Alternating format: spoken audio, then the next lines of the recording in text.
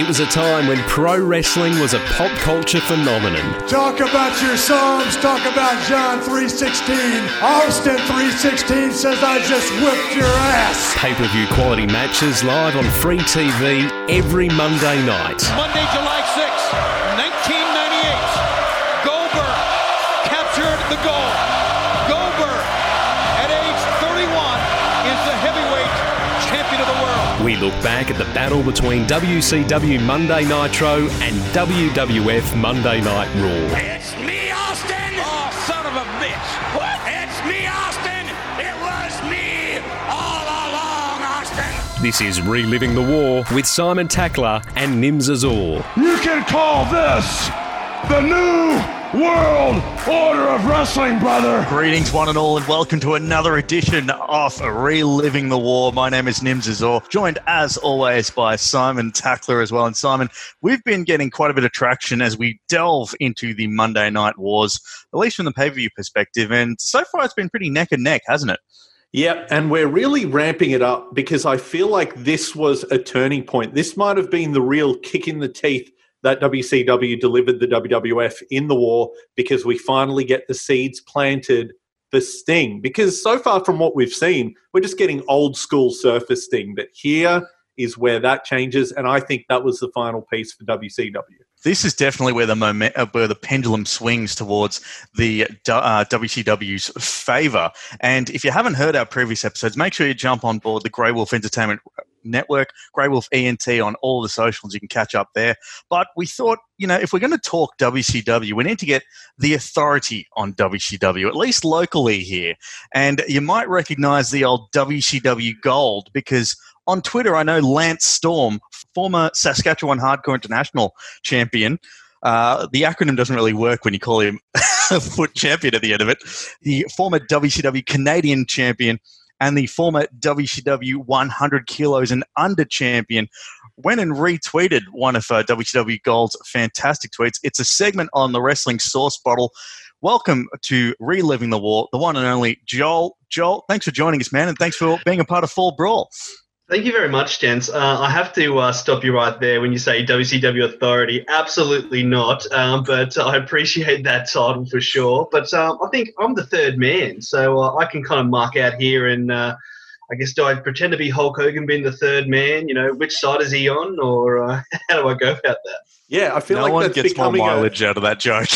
Exactly. It's a running theme here. On a WCW episode, we might as well always have a third man so we can just run this joke into the ground. You did mention there a retweet from Lance Storm. Also, some retweets from Lodi, Scotty Riggs, most of the flock, really. I think that the flock tend to flock to that Twitter page. I love a great pun there, which will fit straight into. But a bit of background for those that might not listen to the Wrestling Source Bottle, Joel. What got you into WCW? Because I love the nostalgia that flows into my Twitter feed every time I see a WCW Gold post. What is it about that era of WCW that really, captivates you? Well, it's funny that we're covering Fall Brawl 96, which is basically the start of the Sting turn into what would eventually be the Crow Sting. I'm a big Sting fan, and basically as a kid just saw the face paint. I only really knew Sting as the black and white Crow Sting. I never really knew Surfer Sting until I went into the archives. So I'd have to say, being a Sting fan in the face paint, that's kind of what really got me into it.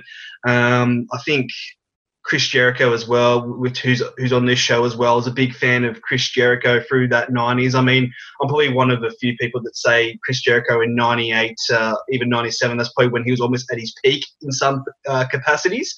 So just being a Sting fan, and I don't know, there was something about the product, I think, in the mid-90s and the late 90s.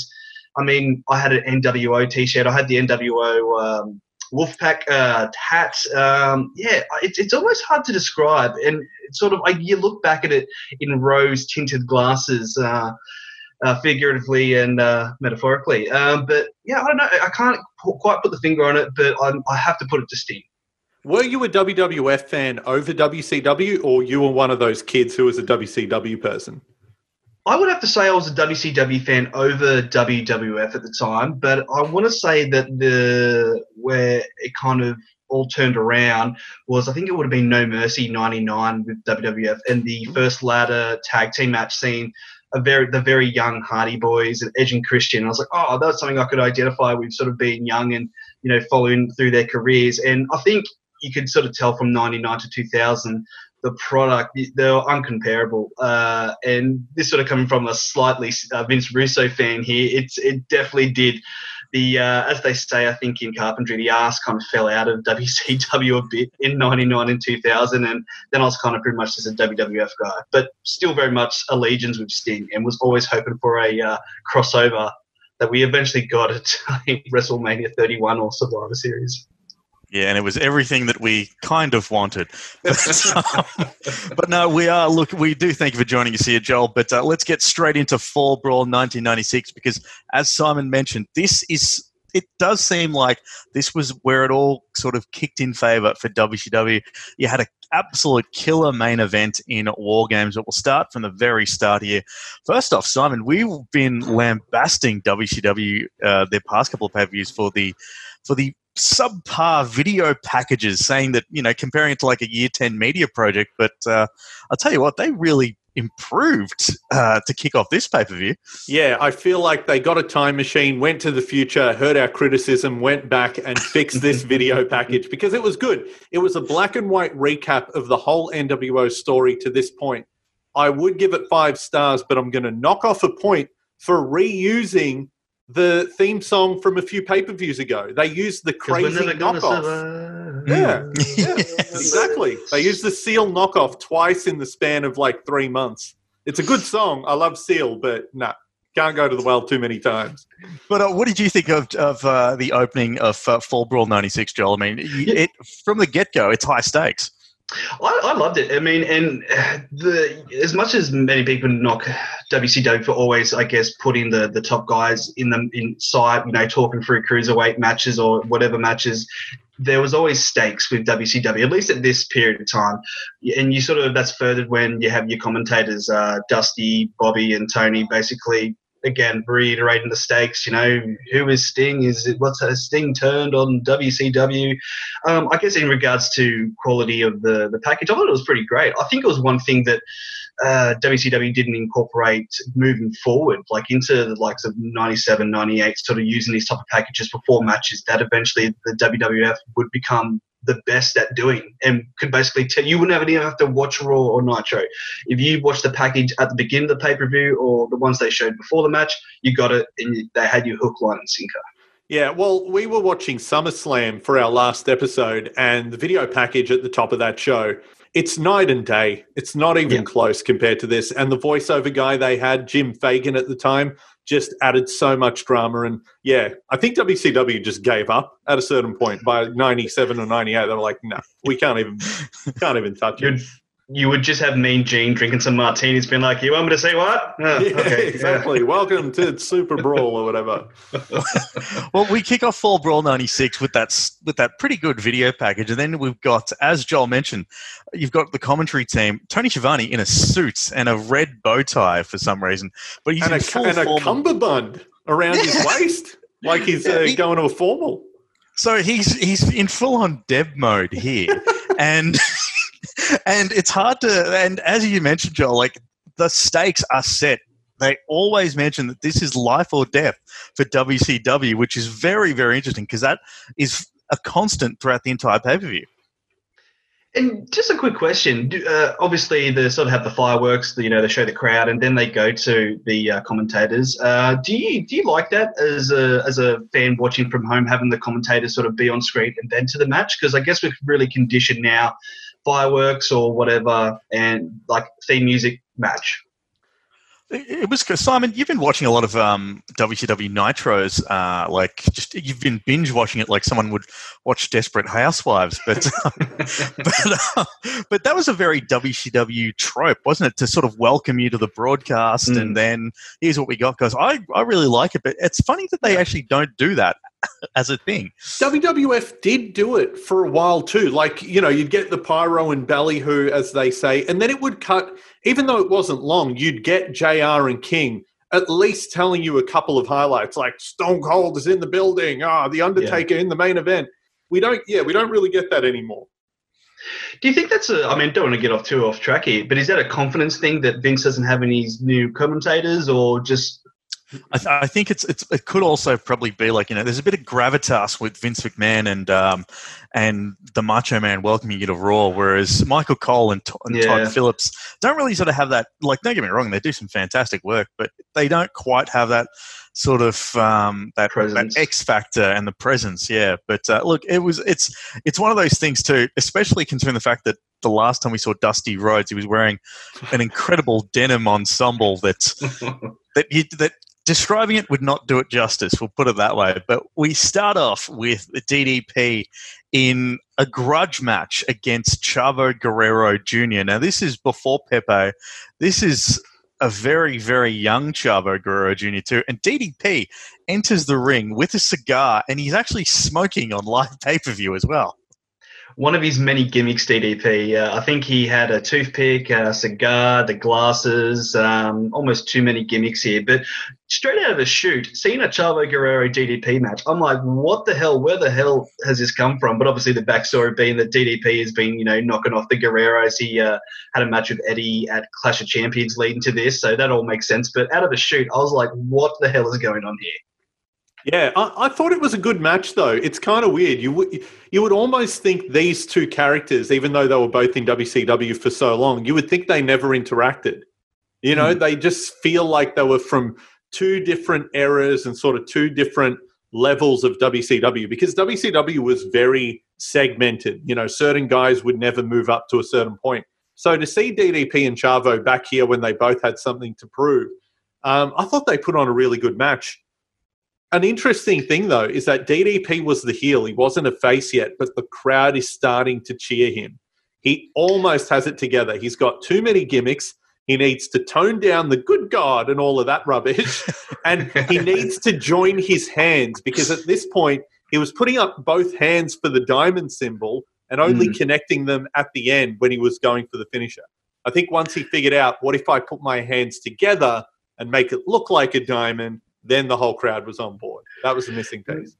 Nail on the head there, Simon. I made in my notes here, I think it was when he did a turnbuckle move. And, most crowds like high-risk moves, but the crowd really reacted. And then I think he even stood up and did the almost diamond cutter signal. And the crowd were reacting. And we talk about Fall Brawl 96 kind of being the genesis of Sting, but it's almost, you could say, the beginning of the genesis or the change of DDP.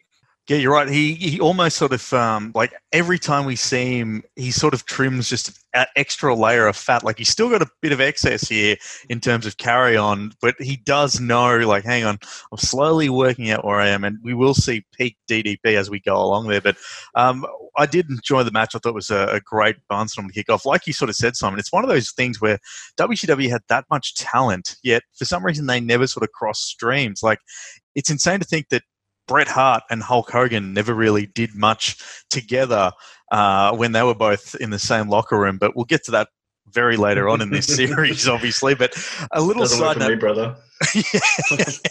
Well, a little thing that I really enjoyed was with the little nameplate that pops up before the match with, like, who's coming to the ring. The tank, the War Games tank, actually shoots the name, like DDP Chavo. I it didn't actually notice shoots that. It's really cool. And it's those little touches that WCW did, I think, a lot better than WWF did back in the time. But talking of recaps, we get straight into the next recap, which is The Attack. And you could, for me at least, this sort of really seemed like they knew that they were onto something. Just like, okay, we got a lot of new eyeballs here to check out. Maybe it was the appeal of War Games, because traditionally Fall Brawls where they had War Games. But what do you think of the recap to really sort of put the that exclamation point that, like, this is a really big deal, this main event? I think with this video package, it just hammers home the point that we've made before. Mean Gene is one of WCW's pay-per-view MVPs. Like, he adds so much to the show. Like you said, maybe the announcers this day can't add that gravitas. I think Mean Gene is the biggest example of that. He brings so much credibility, and they allow him to be credible. That's something we don't really see in the modern era. He was treated like a real journalist, and this was like a 60 Minutes report in the middle of a wrestling show. He recapped it perfectly. The video packages were great, and he takes it seriously, and I think that's what does it. This was really good. Yeah, I mean, as a package, it was great. But, I mean, maybe personally, maybe a little bit too early on in the show. Maybe they could have had it in the middle of the show or even just before the actual War Games itself. But, I mean, you know, running a show, there could have been millions of things happening behind the scenes, and that was their go-to if they needed to kill some time or need to sort stuff out. But, I mean, it's hard to fault it. Again, stakes, you know, really, again, WCW was all about the stakes. Sometimes it was more about the stakes than the actual sizzle at times, but yeah, it was great. Another thing that I did notice in this package is they actually cut out Kevin Nash's look at the adjective line. Yeah, so even then, they're just like, hang on, whoa, because that's done its best to be in every single recap and documentary that's being done about the NWO. That line is always like, well, no, that was never said. I know what you're talking about, guys. So it's good to see that even in 1996, someone in WCW just went, look, we've really got to get rid of that line. Because the intent behind it is so good, though, because he was trying to show that they're smart. They're not these like dumb wrestlers who yell. It was such a good line, but he just stuffed it up and forgot his grammar, you know, primary school lessons. The other line they kept in, one that I had never seen highlights of, was Sting confronting Scott Hall, and he quotes Guns N' Roses. I always love it when wrestlers take like famous lines and just steal them as catchphrases. He said, "Do you know where you are? You're in the jungle." Like, yeah, from Welcome to the Jungle. Right. Well, that was good. But to do it in actual Rose style, he should have gone, yang, yang, like that. But yeah, it was a phenomenal package too. But considering the fact we've just literally seen the opening video package followed by a grudge match, and then like, hey, did you miss the package that we just showed you 15 minutes ago? Really Look, good. but there it is. Like, it just goes to show that they are trying to make it a very, very big deal. And as we move on to the next match, when you think of WCW and the immense roster that they have, Scott Norton and Ice Train are not two people that I would put in a submission match. We'll start off with you, Joel. What did you think of this one? Look, Road Wild 1996, that match between them was so hot that we had to back up another pay-per-view match with Ice Train. Ice Train and Scott Norton. I mean, two great talents in their own right. Probably Scott Norton more so. Obviously had a big career over in Japan, but a submission match, I think when you got two big guys like that, keep it short and sweet. They beat the hell out of each other. Keep it under 5 minutes. I think this match went for about 7 minutes. It's about 5 minutes too long. Teddy Long, Ice Train's manager, had the white towel. I was hoping for him to throw it in 5 minutes in, but obviously not the case. Yeah, fire and ice exploding again. I didn't need to see this twice. Nims, you said you didn't even know they were ever a team. You didn't even know who Ice Train was. I'm guessing we never see him on a pay-per-view again. From what I can remember, this is pretty much it for him. A couple of great quotes from the commentary team here, though. Dusty Rhodes said he's got arms like tree trunks and a chest like the Grand Canyon. That was great. And then Bobby Heenan on Teddy Long holding the towel, as you said, Joel. He said he's not going to throw that towel in. He's holding it so he can shine his head with it. Classic Bobby Heenan. And also, Scott Norton's haircut is different from the last pay-per-view. He's got the spikes on top with a short mullet. And this just took me back. In 1996, this was like the hottest haircut in my primary school. You were the cool kid who played footy. You had spiky hair and a mini mullet. Like, Scott Norton would have been cool. Oh, man, that's insane. One other thing I do have to bring up, though, Teddy Long, when he first came out, now I'm used to the Teddy Long of the 2000s, tag team match player, one-on-one with The Undertaker. So when referee. He comes out, referee in the early days of the Attitude Era. So when I see him come out looking like the dad from Fresh Prince of Bel-Air, it's a real, like, whoa, Teddy. What happened to you at WCW? It was crazy. Well, I wish that was the gimmick. I wish he was Uncle Phil and Ice Train was the Fresh Prince. That would have been money in 96. But yeah, so Teddy Long just looked a lot different to what we see now. I'm glad to see that he's obviously taken a turn for a much healthier lifestyle. But yeah, this was a very forgettable match. Maybe that's why they put that video package beforehand, to make you talk about, hey, dude, we got a great main event coming up. What the is that? Fire and Ice again? But just to go back to Road Wild 96, Ice Train was injured. It might not have been a great match, but it told a basic story. Scott Norton is working on the arm. He's injured, and I can be like, yeah, I can pass that. But then to put him in a submission match a month after that, it's like, nah. No, yeah. There's a very big question mark there, and I think he finishes. It's finished off with a full Nelson as well, so it's not exactly that devastating. Oh no, he's going to lock in the full Nelson. Is he? Okay, great. Every decade, the full Nelson comes back in style. We had Ice Train here. We had the masterpiece Chris Masters in the 2000s.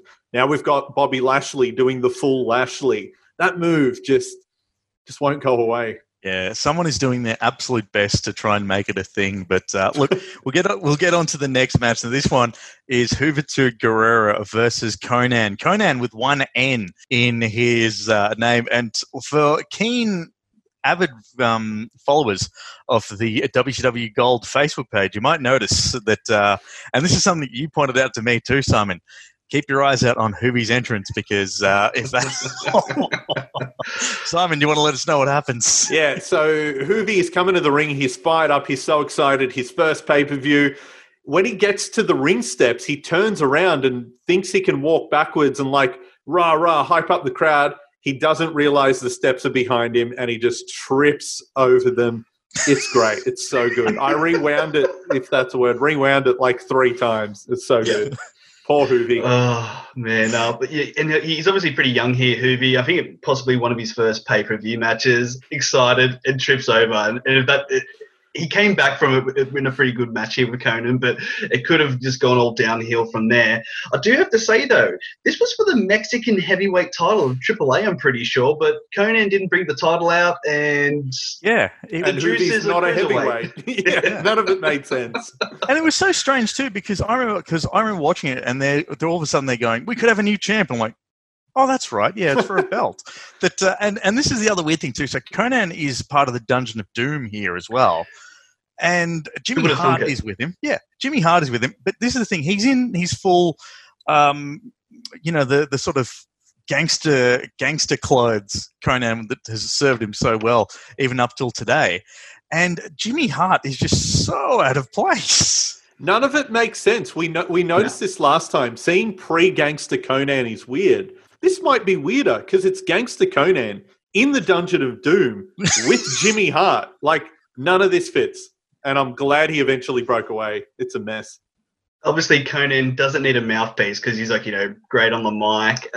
But it sort of goes, what are we here, 96, that mid-90s, the Dungeon of Doom had pretty much had their time. It was very much on the tail end of it. And, yeah, bad casting having Konnan, like a Hispanic, gangster guy in the Dungeon of Doom. It just made no sense, did it? And I didn't even realize Konnan was in the Dungeon of Doom until watching Fall Brawl 96 the other day. And, yeah, Jimmy Hart, I think Eric Bischoff used to like to make the joke on 83 Weeks.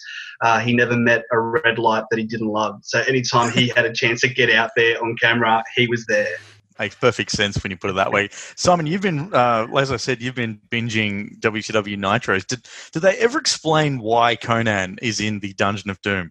Just because he's a bad guy. I think he turned and just joined them. But it didn't make sense because you'd see Kevin Sullivan, this a cult satanic guy. You'd see Meng and the Barbarian. They were monstrous guys. And then it was, and a Mexican guy. It felt a bit on the nose from WCW to sort of assert that what makes him a monster is that he's Mexican and dressed like a cholo. It's what? It's kind of weird. Anyway, but that's wrestling in the 90s, so... He's a Mexican monster.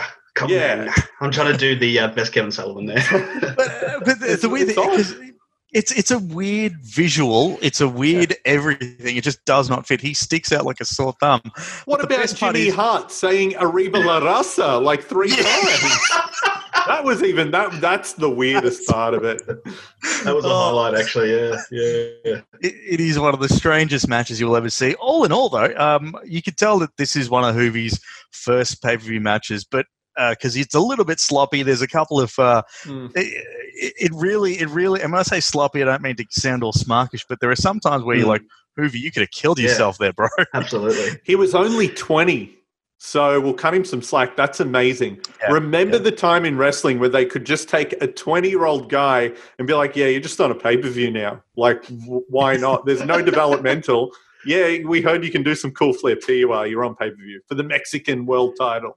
And I don't know about you guys, but the Juice, he was definitely one of my favourite cruiserweights from WCW. I only knew him without his mask. I obviously, going back in the archives, knowing that Chris Jericho, beat him for the mask and the title. But he was up there. I think him and Billy Kidman were like my top 2 cruiserweights. Yeah, Hoovy, Kidman, Psychosis, Silver King, for some reason, always and was Ray, just... of course. And Ray, Of course, yeah. Ray. But yeah, it's funny that, unfortunately for Hoovy, personal demons, as it's often described as, because there was even that story of Simon, you'd remember this one in 2000 during the infamous Nitro trip where he got a little bit too party hardy in Brisbane and had to be sent home. I think it was at the Versace Hotel or something, as legend goes, or something like that. But yeah, the juice was on the juice, and it wasn't good. Yeah. We've all had a bit of a time at that establishment. I mean, who hasn't been an early 90s, late 90s, early 2000s WCW cruiserweight and hasn't had a little bit too much on the sauce? But anyway, look, just to quickly say, I mean, the 3 matches in, this was my favourite match thus far in the pay-per-view. How would you guys rate, the match quality coming up to this point? I really like Chavo and DDP. I thought that was the best so far because for me, this match, what took me out of it, the suspension of disbelief, as great as Hoovy was, there was a lot of Conan standing around with no expression, just waiting for Hoovy to fall on him. Yeah. Just him randomly standing there. Although, when Conan would hit a powerbomb, the crowd would explode. 1996 crowds loved powerbombs. So it was still exciting, just a bit weird. And the quote-unquote sloppiness of Hoovy is sort of accentuated by those power moves in the sense that Conan is literally ragdolling him sometimes, just tossing him around like he's just absolutely nothing. But it's the Jimmy Hart. Jimmy Hart just had no business being there, and I don't know why he was there, but there you go. The Dungeon of Red Doom. light, baby. Red light. Red light, baby. But as you mentioned a little bit earlier, Simon, just throwing 20-year-olds on pay-per-view for the first time ever in front of a global audience. How's this one? And it sounds so weird to say this. This is Chris Jericho's first pay-per-view appearance. Jericho versus Chris Benoit. And Jericho just... It's funny too because it's sort of like, when a friend has a baby and you've seen that baby on a fairly regular basis, how you can sort of see it growing up, whereas maybe another friend also has a child and you don't see it often. It's like, whoa, when did he get so big? This is one of those cases where Jericho doesn't look too different, but I think it's because we've grown up with his career so much. But all I can say is Benoit is stiff in this one. Joel, what did you think? You're a diehard Jericho-holic. So when you see Jericho in his debut pay-per-view being taken to the woodshed by Chris Benoit, what do you think? Well, what Chris Benoit match is not physical? You're guaranteed if Chris Benoit is on the card, he is going to be slapping the crap out of his opponent. But, you nail on the head there when you talk about, seeing someone grow up in front of you, to mark out, so you can say, oh, that's my guy. I'd have to say, well, Chris Jericho's kind of that guy. He fits that profile. Watched him from WCW to WWE to now AEW. But I thought this was great. Debut. He was basically just a clean meat babyface, blonde hair, and I think if I've done my research correctly, I think he was basically hired from Eric Bischoff on the proviso of Chris Benoit, basically hire this guy, he'll be good. And I think his first few house matches or maybe even a couple of TVs left a little bit to be desired, and I don't know if it was Eric Bischoff or even Chris Benoit said, "I will get me in the ring with him, and I'll show you what he can do and get a good match out of him." So maybe the being stiff was like telling him to lift his game, perhaps. But I know I just said the last match was my favorite up until that point. This took over, obviously, being a diehard Chris Jericho fan. I actually like Chris Benoit's old school music. I don't know where you guys get the theme music. Obviously, Chris Jericho is covered with the Walls of Jericho or whatever it is because of the WWE Network and things like that. But I think this is even just his first one, which was just generic Basketball Replay 12 that he was using at the time. But it was a match where, yes, Benoit was really physical, but he showed the crowd what Chris Jericho could do. He wasn't just this good-looking guy with long hair that, you know, girls would be attracted to. They showed him that he could work and that he could have decent matches. And that didn't really work for Jericho here, though, being like the white meat babyface, though, trying to hype up the crowd. They really didn't like him. They were all for Benoit in this match because, you know, they were in Winston-Salem, Horseman country. I thought it was interesting, though, in Jericho's entrance. I had to rewind it. I thought, did I mishear that? But they said Chris Jericho from Calgary, Alberta, Canada. He's from Winnipeg, you idiot. Yeah. Like, you know, that's all it made me think. Yeah, that is true. But like at the same time, like I forget too that Chris Jericho originally debuted. Like when you see everything he's accomplished in his career, and it is an absolute stellar resume, you forget that he debuted in WCW as a cruiserweight. And when you see him outside the ring doing those death-defying aerial moves and things like that, he's flying around like a luchador, which is generally what he's done with all of his experience. Like he's trying to stand out and do something there. And you're right, Joel. I think this is this was his dance partner. Later on, obviously, we'd see him do some great stuff with Dean Malenko. But I think you're right. Benoit is sort of like the catalyst of, and we know the high standard that Benoit had for his matches. So there was even a part there too where Chris Jericho does a tombstone pile driver and then follows it up with a lion salt. Like it is crazy. It's sort of like he's thrown everything in his arsenal in this match. And it's interesting, isn't it? He goes to WWF in '99, same sort of deal. Starts with a big bang, kind of teeters off a little bit, but then gets his way back into the fold. I'm a big fan of the Chris Benoit, Chris Jericho 2000 feud. I mean, there was, again, sort of, I feel like Chris Benoit legitimized Chris Jericho. I think there was a few matches where he choked him out with the crossface or whatever. Mm-hmm. Again, he's not just this pretty guy with long hair. He's tough and he can fight. And it was just interesting watching, you know, 96 and then to 2000, how they've always been good dance partners. I think their matches get better. I think it's sort of an underrated one, but they had a match at SummerSlam 2000, best 2 out of 3. Doesn't go for that long. I've heard Jericho say it wasn't his favorite, but it's very good. But then they top everything they ever did at Royal Rumble 2001 in that ladder match, which is just the best, one of the best ladder matches ever. And I think that sort of clouded my judgment of this match. I thought it was really good, but knowing what I know that they would do a few years later, it didn't live up to those expectations. Although, fun to see Benoit doing the Walls of Jericho to Chris Jericho before it was Jericho's finisher. So he must have liked that and said, I'm going to take that, you know? Yeah, I noticed that as well. He did it like almost in the first couple of minutes of the match, yeah. Yeah, it was real early.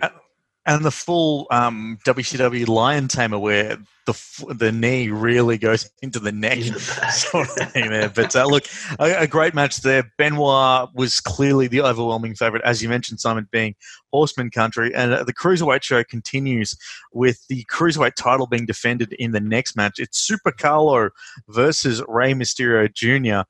And the first note that I've written down here just said, rest holds to start? ? You've got two guys, and this was a weird thing that WCW used to always do. Like, and it goes to show, like, you know, now first off, your buddy Mike Tenay comes in here too, Simon, to do a bit of commentary. I know, but it was one of the cool things that WCW did, getting all these to sort of show how everyone wants to be in WCW. This bloke came from Mexico, he came from Japan, he came from such and such. But Super Carlo. It's cool. I don't think he did too much afterwards. Joel, you probably know a little bit more about Super Carlo and his WCW resume, but did he do much after this? Because it just seems like a waste on Mysterio. Look, I have to go to Wikipedia. This is if there's going to be a highlight reel of his WCW stuff, this is it. I was just going to say, I feel like there should be more luchadors who need hats attached to their masks backwards. But you're right, rest hold straight away. The crowd was kind of dead after the Jericho-Benoit match a little bit. Maybe that sort of took a bit of a spark out of them, and they thought, this will be able to re-amp and back up. I mean, they got there eventually. But, yeah, I think, of all the cruiserweights they had, I don't know, maybe, short, hey, Super Kelly, get out there. We'll put you on for the title. But it's a good match, though. I think it was one of those matches that it took them a while to win over the crowd and eventually got there. Yeah, Super Callow was like a cult favorite of a lot of WCW fans. I remember liking him as a kid, maybe not just for his high flying, but really it was all about the outfit with him. Again, sunnies in a hat while wrestling, great look. We need more of that. But anyway, as a kid, obviously we didn't have the internet to look these things up. I was looking up what Super Callow is, where he got the gimmick from. Turns out Callow was a famous Mexican rap dance group. And in Mexico, they gave him permission to use it. There was like a ceremony in the ring where they said, you can have the name and the look. I'm just going to share you guys a picture of the band, and you can see the guy that he took the image off. So it was like a 5-member group similar to maybe Steps or S Club 7, a few guys and a few girls. But one of the guys wore the hat and the sunnies. Similar to Steps, he says. Similar to Steps. It was the only comparison I could make.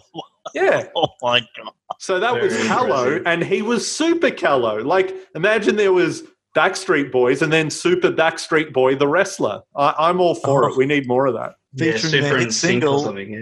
Yeah, featuring their hit single La Casa del Capitan.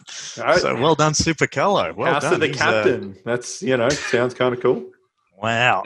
Did anyone else find it weird that Tony Schiavone was focusing on the knee pads of Super Callow, like towards the latter end of the match, Simon? Okay. He was sitting next to Mike Tenay with all this knowledge. Tony's there going, I've got to mention something here. Knee pads. They're interesting, aren't they? To be fair, those knee pads shouldn't be legal because they were skateboarding knee pads, which are very hard. And, he could have done like a V-trigger, some sort of knee, and knocked him out. What's funny, my wife, Diane, walked in while I was watching that match. She sat down for 5 minutes. As Tony Schiavone said that, she goes, yeah, I noticed that too. Why is he wearing skateboard knee pads? Like before he finished the sentence. And I was like, damn, she could have been a WCW commentator. Look, skateboarding and Tony Hawk was about to skyrocket at about this time. You weren't cool unless you were wearing human skate shoes to school. Oh, and there you go. Like he's got the stamp of approval from one of the biggest bands in Mexico, in Callow. He's trying to appeal to the Western audiences there. But moving back to the match, it ends well. There's also a Frankenstein into the outside as well, and also one of my favorite things in a War Games match, in a War Games ring, when it's not with War Games, he uses both rings, which is something that I really, really enjoy.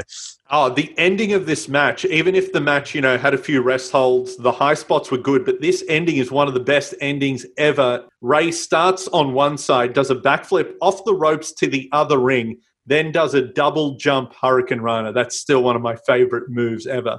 Rey Mysterio is the man. You've mentioned it a few times that sometimes Ray doesn't get the credit that he deserves. This is 96 and he's still sort of part-time, still going at it with WWE. Obviously not to that extent, but most of his WCW stuff, he was, it was a car wreck. Being like, a smaller type of guy who in a Land of the Giants type of thing was never really supposed to get over. He was just supposed to be that sort of cruiserweight, high flop, whatever. But then obviously WWE, completely different story. Yeah, very much so. It's crazy that, we're talking about Rey Mysterio wrestling a bloke named Super Callow for a cruiserweight title for a pay-per-view in 1996 when literally a couple of days ago he was wrestling at SummerSlam. with his son, with his adult son. Crazy. Yes. So that is incredibly crazy there. But yeah, a stellar match, which leads us to our next one. And what I loved was Tony Schiavone starts off this tag team match between the Nasty Boys and Harlem Heat by saying, this will be nothing like the Rey Mysterio match you just saw.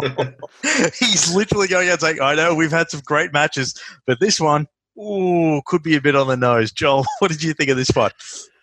I have to tell you, I have a bit of it's a guilty pleasure, the Nasty Boys, I have to admit. And I think if you look at the crowd reaction, they got a reaction. And again, WCW gets, buying old stars, blah, blah, blah. The crowd, okay, Eric Bischoff was either a genius or he knew that even back in 96, people had nostalgia. Hulk Hogan, Randy Savage, the Nasty Boys at a lesser extent. But, I mean, they were recognizable stars and they were popular with the crowd. And obviously Harlem Heat, big Booker T fan. I mean, obviously going on to be one of the best of all time. I do feel they could have had at least one more manager out with them. Obviously, Colonel Robert Parker, I believe it is, in the sensational Sherry, or Sister Sherry, as she is known in WCW. These two teams, I think they've faced each other a million times up until this point.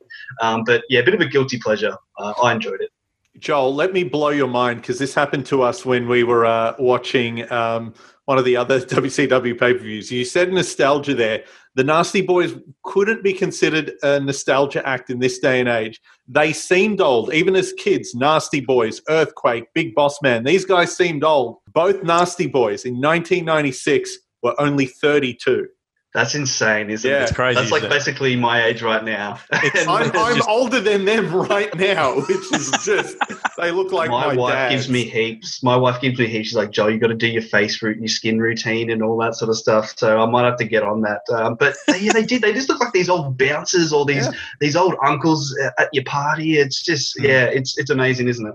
Yeah, and they were underrated, though. You watch these WCW matches, and then you watch some WWE ones with the Hart Foundation or the Legion of Doom. The Nasty Boys weren't that bad at all. It was just this really over-the-top gimmick, which is the only thing you remember as a kid. You put a question mark on that, Simon, how, in 2020 and modern wrestling fans really, really crap on the Nasty Boys, but we looked at their match at Bash of the Beach 96. It's the one where the crowd gets into so much. Hog Wild, well, the crowd's into the match for another reason. Sorry, that's the Steiners there. But they're all... But like the Nasty Boys, like it or not, were very, very over with the WCW crowd. So, and everyone here sort of did their role. Like you said, Joel, it's a very overbooked mess, but that's what you paid to see. Absolutely. And I love Sherry. I mean, and obviously because she was a performer, she could go and, obviously getting picked up and sort of being physical. I think, Colonel Parker as well, he's a sort of part-time wrestler. I mean, but I think good chemistry, in my opinion. And again, you go from a high-flying match to a really kind of physical type of, it's not going to be clean-cut type of, almost like dancing, so to speak. But, like I said, I absolutely loved it. Yeah, and honestly, the variety of these WCW shows is what made them. The 96, 97, 98 era, it was high risk, high reward. They would just put the most random matches after each other. There was no set WCW style, and that's what made it good. You got variety, completely different ends of the spectrum in terms of wrestling, and I think we need more of that. And I love the honesty of the commentary. Like you said, Nims, Tony Schiavone saying this is going to be very different. Like, we always needed these hidden clues from JR if he wasn't going to like a match, bowling shoe ugly. Bowling shoe ugly, and phrases like that. Whereas Tony Schiavone was like, this one's going to be weird, like he'll just say it's going to be a lot different, guys. One thing, while we're staying on commentary, I did make note of this. When Sherry gets thrown into the ring, Dusty Rhodes has one of the most weirdest sentences saying, "Come in, my fried pie." Yes. It's the strangest line. Like, fried pie is not... it just made zero sense there from Dusty. But like I said, overbooked mess, but it's what we want. Harlem Heat are just absolute heat magnets there. It's when you see so many Harlem Heat matches, no disrespect at all to Stevie Ray, but Booker T is the clear star in Harlem Heat. Like, he's doing a lot of heavy lifting there. Stevie was the power, and I guess Booker T was the finesse and the athletic stuff, wasn't he? Booker T, man, how good. Like, he was good for so long. You watch this back and you're like, damn, he was even good in 96. This is a complete random sidebar, but one thing as a kid I always noticed with Harlem Heat or Booker T or Stevie Ray, they had these big scars on their shoulders or something. I'm guessing, I don't know if it's in regards to shoulder surgery or initiation, but I just, for some reason, would always notice that. Am I the only one who noticing these? It did look like they had like burn marks on their shoulders, but it's one that I've always sort of been like, oh, that's different.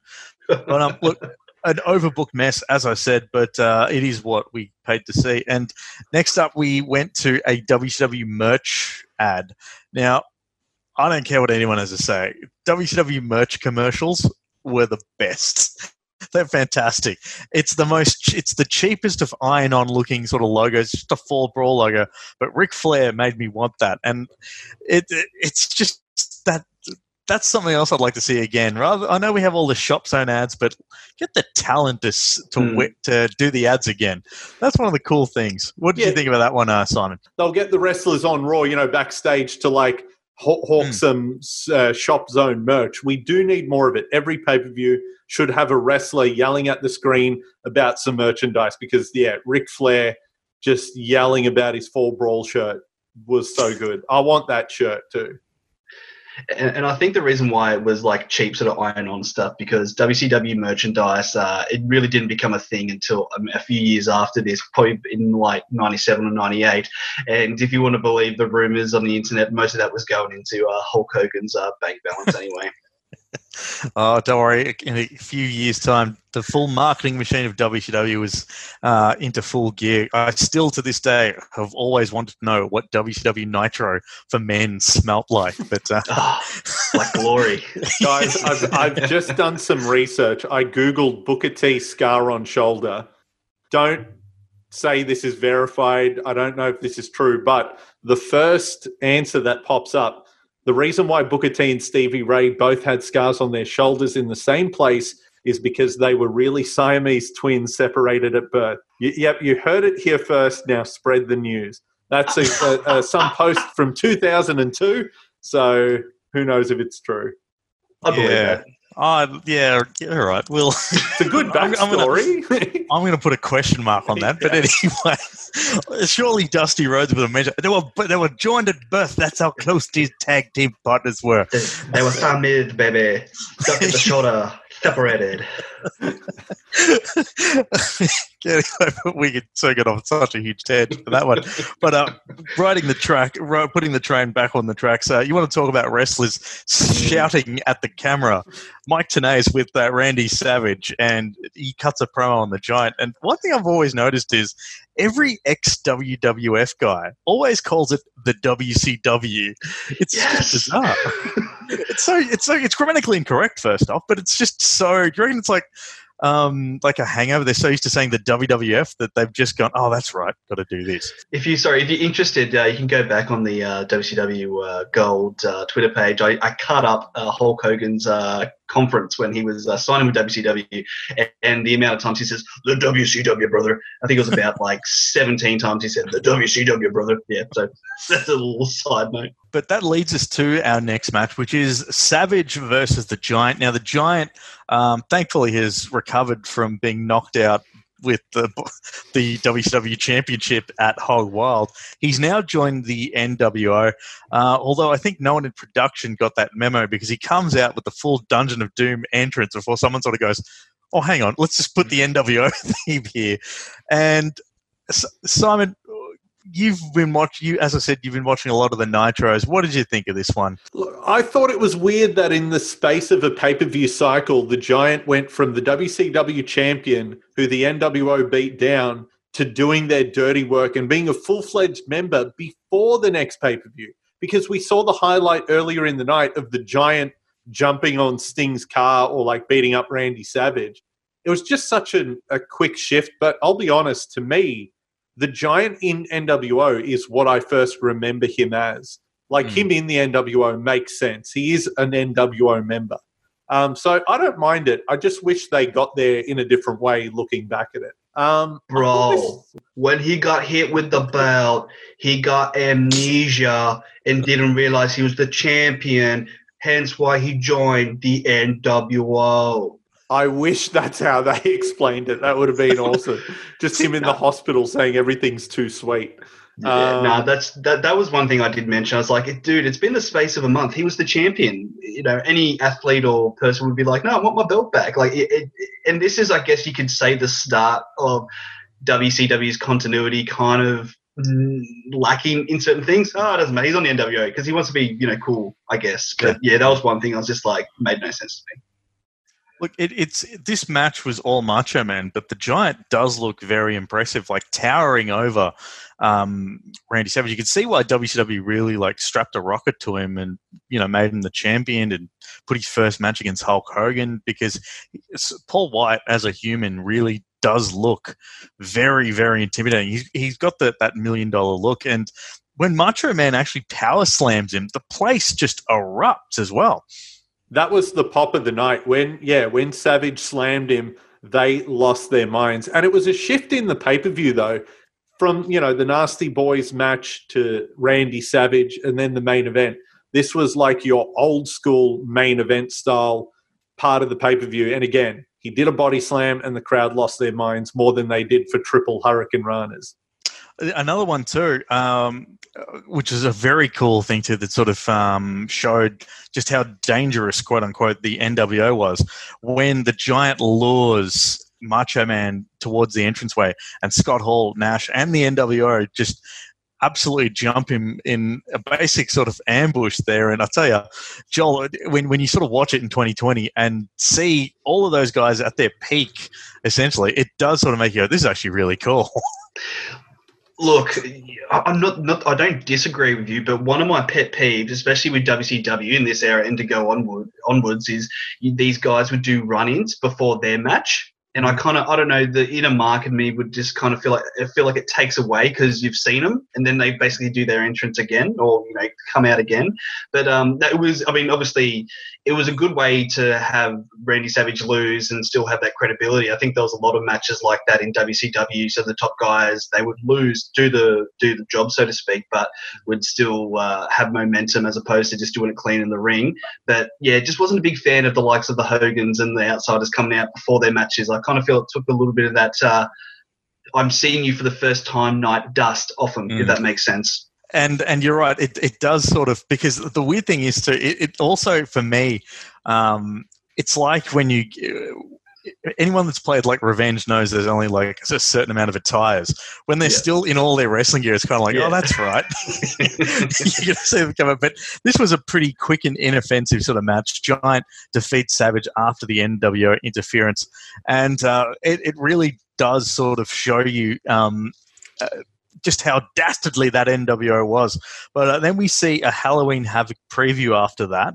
And, man, Randy Savage is just if there was someone, I can't remember who I was having this debate with, but one of my friends and I agreed that if Hulk Hogan didn't exist, was not a thing, it would be Randy Savage that everyone talks about as the superstar. It's just he was, unfortunately, in the glow of the Hulkster that stopped him from getting the actual kudos that he deserves, because he's just such a clear top talent there for Halloween Havoc. But any quick mentions that you guys noticed about that promo for Halloween Havoc? I think Randy Savage, looking back, was WCW's sort of, almost like their hidden weapon in those early years. He was a big deal. The Slim Jim ads, these ads they would make him do. He was one of the faces of the promotion still.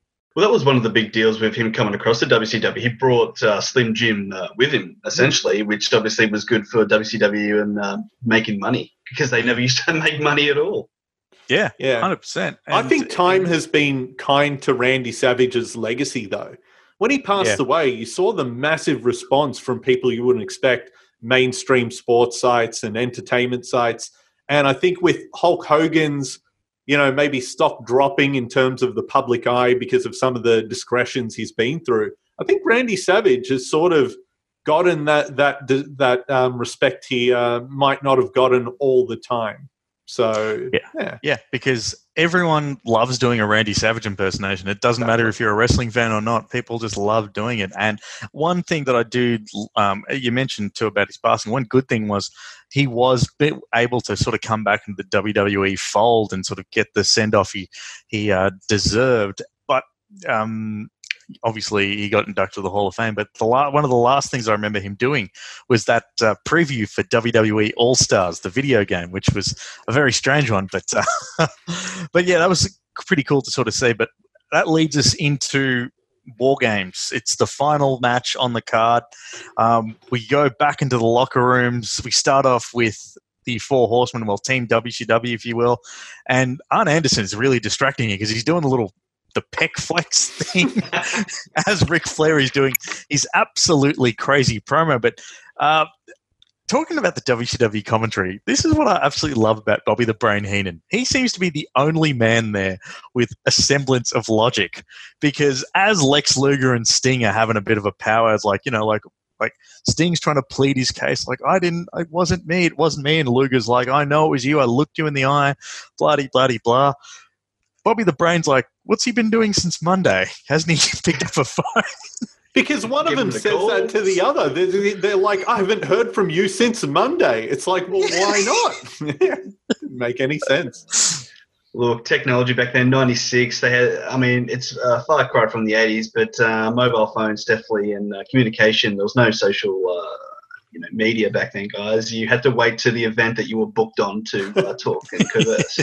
Come on, we saw Paulie dangerously in WCW years before this with the big mobile. Surely he wasn't the only guy with one of them. No, but even that's the thing. Then, yeah. He was the only guy with one. That's why no one was able to do it. The Dangerous Alliance, that's why they were always able to jump people. They were calling dangerously.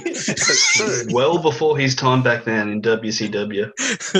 But yeah, it was very interesting. And Joel, before we actually talk about the match, when you saw Sting like pleading his case and just the utter disrespect that people have for Sting, like it's just like all of a sudden it's like we've just seen how dastardly and how low character the NWO is. All of a sudden, people are just so willing to throw Sting under the bus. It was an interesting sort of storyline. Obviously, I think it was they had Jeff Farmer and he was the fake Sting at this time. And you have to admit, in that limo, like it did kind of look like Sting. It was raining, it was dark, and I think they did a pretty good job back then to kind of mask that not being the real Sting, but it was pretty convincing. I was even thinking today, would have it paid dividends for him to sort of have like a match or sort of have him in the crowd or sort of, just to continue that. But I'm thinking what they did for Fall Brawl was probably the best way to go about it. Otherwise, it would have kind of really, well, that's not Sting, that's someone else. But I was really a big fan of how they shot this. How you had sort of it was sort of, I guess, breaking the fourth wall. You had sort of Sting coming in, like you only saw the back of him. Again, was that on purpose so you wouldn't just see distinct features of his face for when this other Sting comes out? So I think it was smartly done. Yeah, it was actually quite a masterstroke by WCW because actually seeding, because Sting is the franchise player, the mere fact that they were able to get Ric Flair, someone who is quite a dastardly, he's the dirtiest player in the game by his own admission. He's sort of seen as the shining light of WCW, whereas Sting, the guy that's actually the franchise, is really, there's a lot of doubt casted on him. Is very, very cool to sort of see. Before we actually get to the match, I do have to mention, I cannot wait, Simon, until we get to 2000s WCW and we get to recap the Sting versus Jeff Jarrett, where 4 Stings interfere in the match. You've got Surfer Sting, with black hair, Wolfpack Sting, and then Crow Sting. I don't remember that. I'm going to be honest. I feel like I thought that happened in TNA. I'm honestly so confused now. Did they redo something similar in TNA? My timelines are all screwed up now. Wow. No, they very much did, but I tell you, that's something to look forward to. How's that for a tease? Stick around for 5 years. So much happened in 2000s that stuff that did happen, you don't remember happened. All right, we've had our locker room promo. Time to actually get to the match. Arn Anderson versus Scott Hall starts us off, and it's actually a pretty cool little opener, the little 5-minute battle. And like we mentioned at the start, they really sell the stakes here. War Games. It's all about the fate of WCW. And Simon, obviously, we've been watching a fair few of these. We've seen the NWO, but you feel that this is the apex. This is where this is sort of the big blow-off, in essence, to the storyline so far. Yeah, the first massive battle. I think back then people would have thought this may be the end of this story because this feels like the blow-off, but it's not. This is the start. Like, the seeds are only being planted for all the main players, especially Sting. Before we get into the match, though, I have to mention Michael Buffer here, though.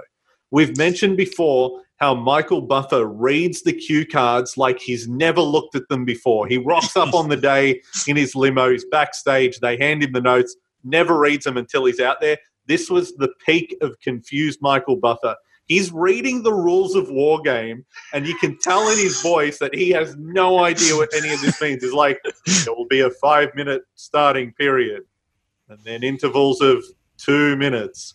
This team will toss a coin, and it just goes on forever. It's like, you don't know any of this, do you? And then in the 7th interval, they'll only be able to use their left hand. You could have written anything on that, and he would have just committed to it.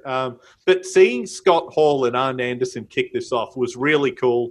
I don't know if they ever had many like high-profile matches. Obviously, Arn Anderson retires not too long after this, before the feud could go anywhere. But yeah, great stuff from the workhorses, of their respective teams. Scott Hall, super underrated. And, he anchors this match for a reason.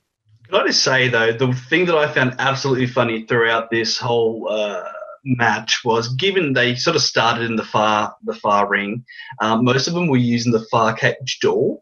And even so when they were in the closer side, like the ring closest to the entrance, and it was only Ric Flair who realised that there was an actual cage door on the other side, which was closest to the closest ring, but all of them were doing the whole lap around the bloody ring.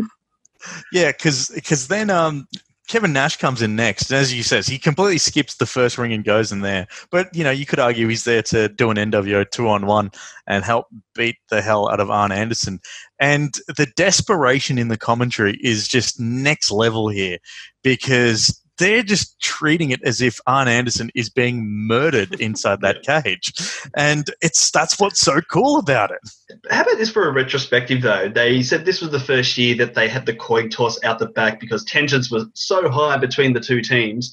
I mean, you would like to, it's sort of 96, but have like at least a little sort of corner TV of like them flipping the coin or a little bit of commotion out the back, I guess, to heighten the tension. But the commentary team were definitely doing their best at that.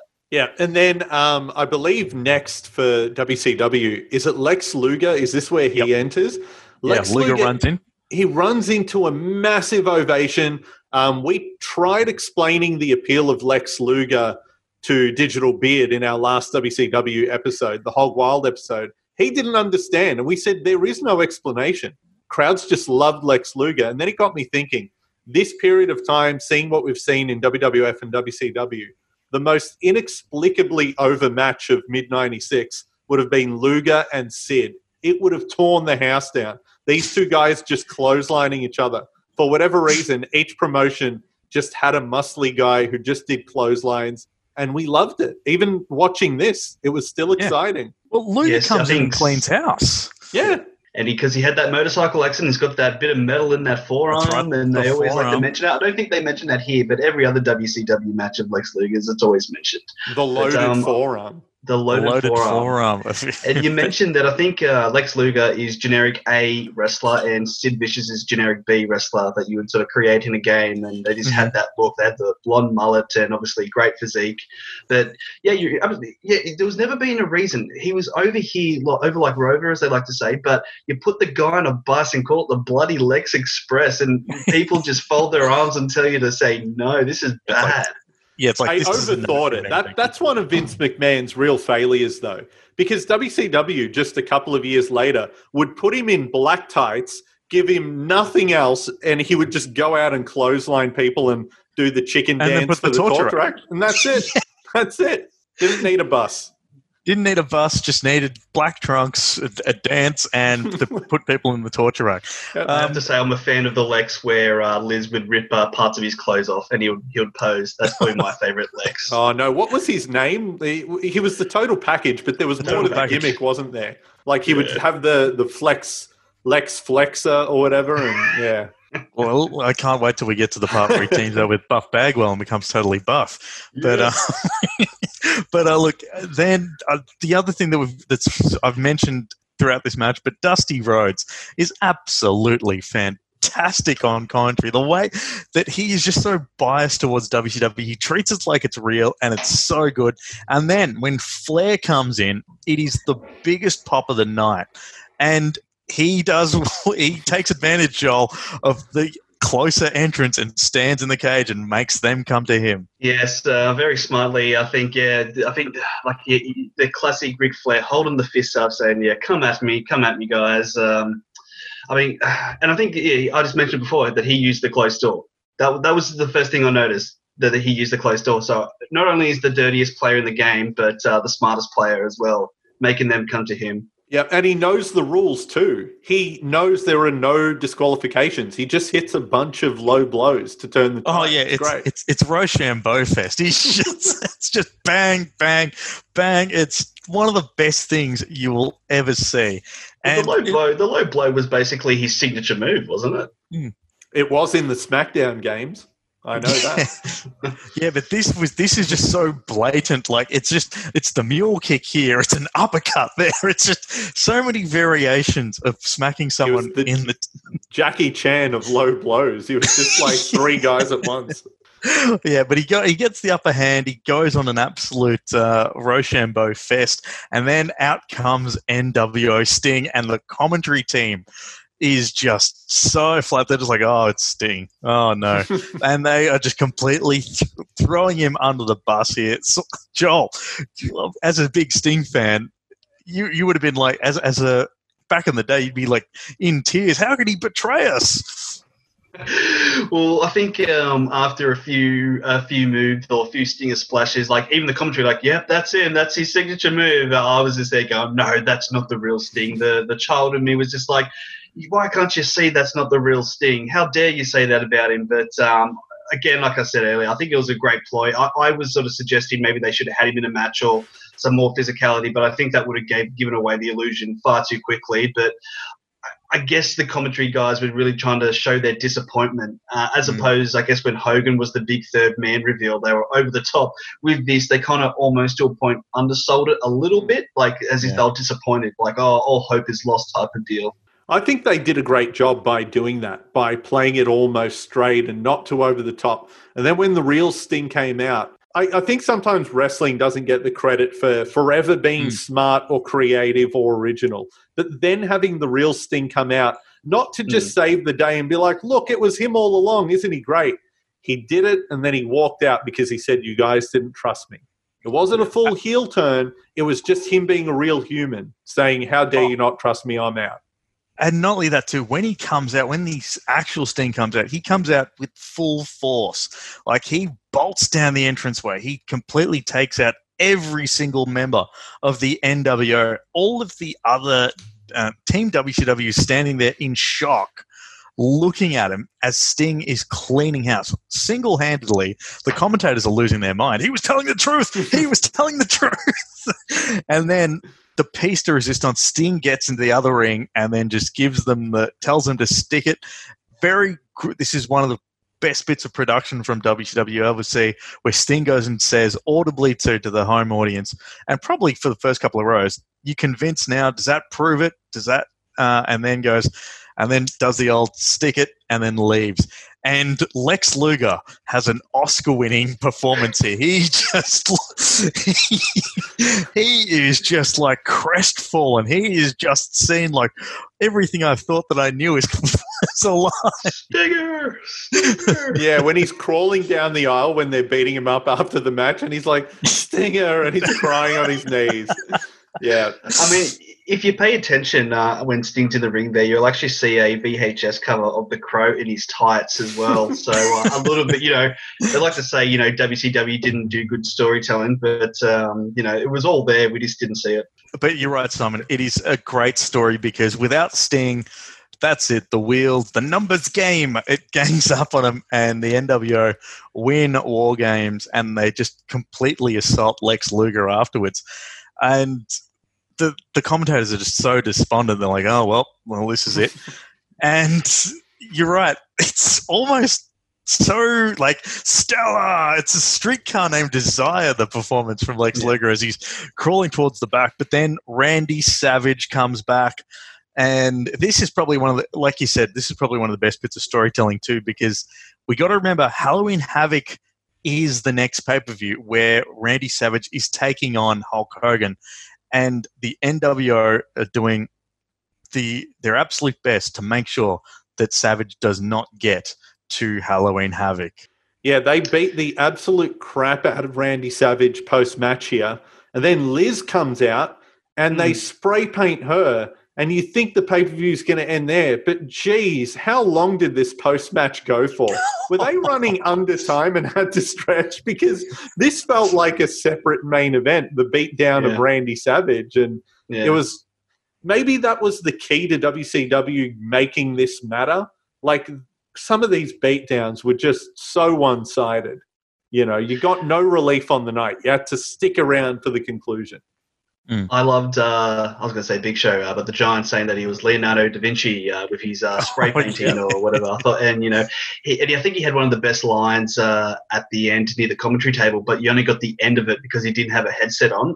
Good note there if you're in radio, always be on mic, as they say. Nims and Simons, you'll appreciate that. Something about the Ric Flair retirement fund. That's right, yes. It did seem to stretch, but I think you're probably right there, Simon. I think they're really trying to push the Savage Hogan thing for the next pay-per-view, which I guess in essence makes sense. But going back to the actual, I guess, the finish of the match, did it kind of, I mean, it just kind of finished. It was just like, like there was no real, I guess, I don't know if that's a submission thing because, you know, you get the 1, 2, 3 or whatever, but it just kind of felt a bit flat. I mean, and that was a signature mark for WCW until they went out of business, was flat finishes. But it just seemed a bit odd, but I guess making sense, tying it around with Randy Savage.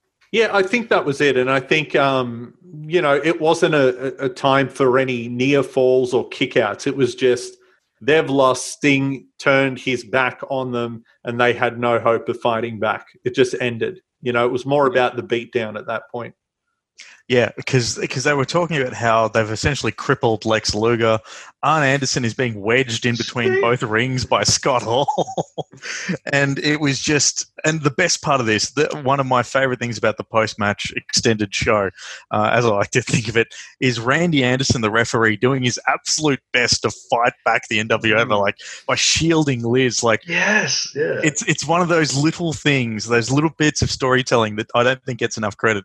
But as they chase away the commentators, a couple of things that I loved.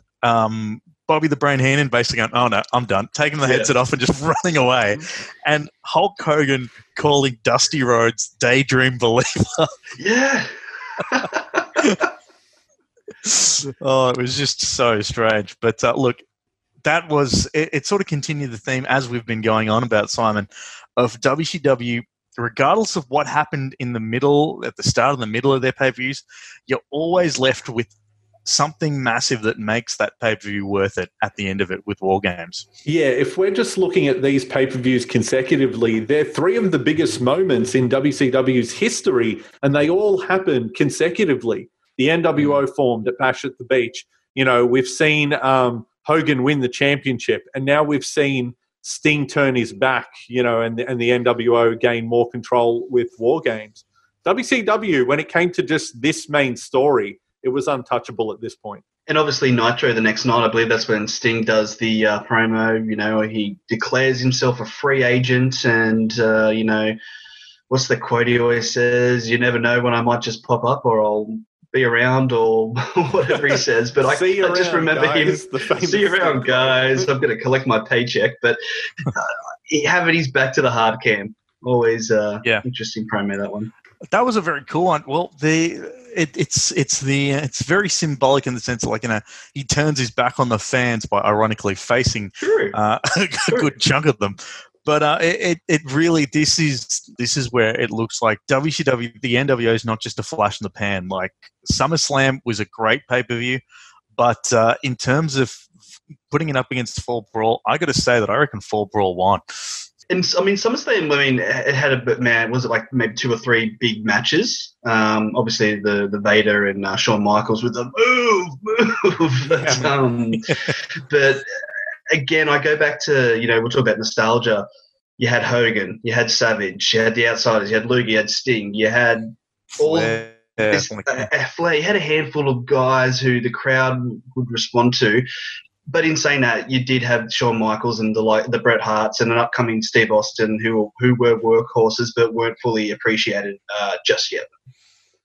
I would say if we're going to compare this to SummerSlam, I'd say the two main matches of SummerSlam were still better maybe as matches than anything on this show, but the ending to Fall Brawl just maybe gives this the edge because of historical importance again. So that's where WCW was winning. You know, matches don't count for everything when you've got moments like that. Yeah. Yeah, absolutely. Because, I mean, like I said, big stakes, but sometimes the sizzle of the match, sometimes they are absolute stinkers. But, you know, people kept coming back for more. Yeah. The tagline for this pay-per-view, do we think this lived up to the tagline, want to play with the big boys in a cage? I think that's what we got here. They were doing their absolute best to get their most mileage out of where the big boys play, weren't they? They were. Is that the adjective or? But no, look, this was a stellar show on story. Like Simon, I've sadly got to disagree with you there. I do think if you put Vader and Shawn Michaels, Joel's right. The star power in itself, the deck is completely stacked against the WWE in terms of a match quality. You can go back and watch Vader versus Shawn Michaels, and it's a classic. It's a classic big man versus little man. But the shenanigans towards the end sort of take a bit of the shine off of that match, whereas the shenanigans at the end of this match make the match even better. Yeah, no, and I can totally see that. And honestly, I am more inclined to agree with that style these days. We see so many quote unquote good matches, and we don't see enough of what we saw at Fall Brawl.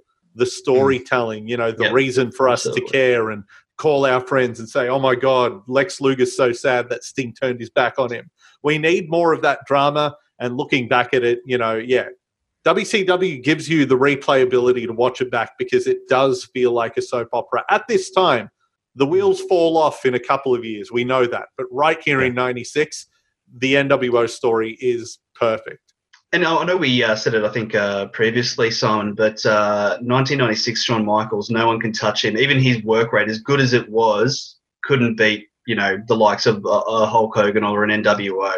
Well, we'll see how the WWF respond in our next edition of Reliving the War. It's Mind Games. Mind Games is coming up next. And again, if we're going to talk about match work rate compared to everything else, Shawn Michaels versus Mankind is practically untouchable. A match of the year in 96 for a lot of people, one of the greatest title matches ever, and maybe an underrated classic. I know a lot of people love it, like, real nerds like us, but I think it's sort of underappreciated for both Mick Foley and Shawn Michaels to a mainstream audience. And you think about the two competitors, I mean, the finesse and the absolute brilliance of Shawn Michaels and the raw thuggery of a Mick Foley, especially as the early days of Mankind there, was not the most skilled performer, but could tell stories with movements, with the pulling of his hair. And I think Shawn Michaels credited Mick Foley or Mankind at this point in time to sort of giving Shawn Michaels that harder edge as opposed to just being that clean cut. Again, sort of similar with Chris Jericho, long hair, good looking guy. Yay, but sort of giving that harder edge with this really physical match that they have at Mind Games. Yeah, well, that is something to definitely look forward to. That will be our next edition of Reliving the War, but this has been an absolute fun one. If you do want to check out our past episodes, make sure you head to greywolfentertainment.net. You can find it all there or on Apple, Spotify, or everywhere where you get your podcast. Make sure you follow Grey Wolf ENT on the socials, Instagram, Twitter, Facebook. But Joel, we really thank you for taking a bit of time out to talk a bit of WCW with us. And obviously, the Wrestling Source Bottle goes from strength to strength, and WCW Gold as well. You can catch both the WCW page on Twitter, twitter.com/WCW Gold. You can follow the Wrestling Source Bottle as well on Twitter, twitter.com/SaySauce. Plenty of places to find you guys as well too. Is that correct, Joel? Yeah, look, I have a lot of Twitter accounts. I call them burner accounts just to like my own tweets because, when you think, you've done the best tweet you can possibly do, you'd be like, why is the ether not liking this? So hence all the Twitter accounts. But now the main, I guess, one was at Says Source with the Wrestling Source Bottle, but sort of using WCW Gold as a bit of a segment. Personally, Joel Brown _JB. You can send me your hate mail or your hate tweets or your positivity. But I'm actually this all sort of spawned for me, and I'm guessing sort of similar with you guys with the current circumstances we find ourselves in, especially you guys in Victoria, where I'm a bit more luckier, able to sort of go outside and do things like go to work. But that's what really spawned WCW Gold. It's sort of, really taken off and, given me something to sort of look forward to and going back down the days of yesteryear. It's been great, and, any follower or any, chat online with any similar fans is always appreciated. Yeah, it certainly is a sign of the times where we sort of like to go back to the familiarity of seeing the NWO spray paint everyone. And it's perfect. I can't believe none of us made that joke or connection, but what better to do than when you're locked down than to watch a cage match and be locked in with War Games. Look, the wife just bought some gold spray paint, and I was very tempted to just do the NWO, but I'll basically be vandalising my own house, and we're only renting, so okay. I thought you were going to do it on the back of her dress like they did to Liz. I wouldn't do that to any partner. That wouldn't go well, I wouldn't imagine. Well, if you did, we would be calling you a coward, much in the same vein that Bobby Heenan did. But Joel, it's a real pleasure to have you on board, Reliving the War, man, and we look forward to, like I said, give WCW Gold a good old follow, because there's some absolute gems from early 2000s and late 90s WCW, and you even actually do a few pay-per-view watch-alongs as well, Joel.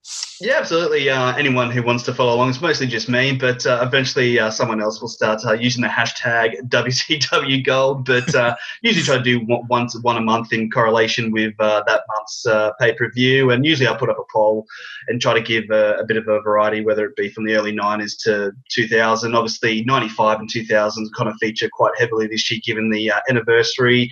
And speaking of anniversary, guys, do you know September 4 is the debut episode for WCW Monday Nitro? It's the 25th anniversary, 1995, if I'm doing my math correct.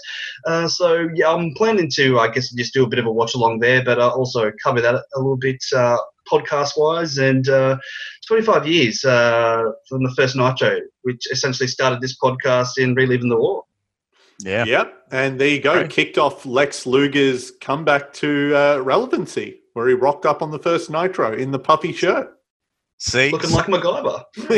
He really did. Joel, I'll tell you, you must do whatever you can in your power for that 25th anniversary edition of Nitro to somehow get Lex Luger to just appear for a couple of seconds and then just question, why is he there? Maybe if I go to like a local shopping centre here on the Central Coast where I'm based and try to find any big buff guy in a white shirt and a mullet and just... hey, what are you doing here? But it's a local mall. Just take a blurry photo from far and be like, it's Lex Luger at Westfield. Westfield Tucker here on the Central Coast. And a lot of people in Australia being like, what the hell are you doing? Be like, well, if you're a wrestling fan, you'd get it. Greatly appreciate being on the show, guys. Thanks for giving me the opportunity. Oh, no, man. We thought it's always great to share the WCW love. And as Joel said, you can follow him on Twitter at JoelBrown_JB. Make sure you check out WCW Gold on Twitter as well, at WCW Gold, and the Wrestling Source bottle, which comes out fairly regularly. Simon, I believe you made an appearance on there fairly recently too. Yeah, that's right. I was on there not long ago talking some SummerSlam, but in this current climate, geez, there's a lot of pay-per-views, so that's already outdated. Look out for my next appearance, which is hopefully more relevant. Yeah, there you go. So check it out on Twitter at SoSauce there. But as always, you can follow me on Twitter at DocNems. You can follow Simon on his Twitter account too, at Simon Tackler. But this has been Reliving the War exclusively on the Grey Wolf Wrestling Entertainment Network. We'll catch you next time with Mind Games in Your House. Or is it In Your House Mind Games? Well, tune in and find out on the next edition of Reliving the War.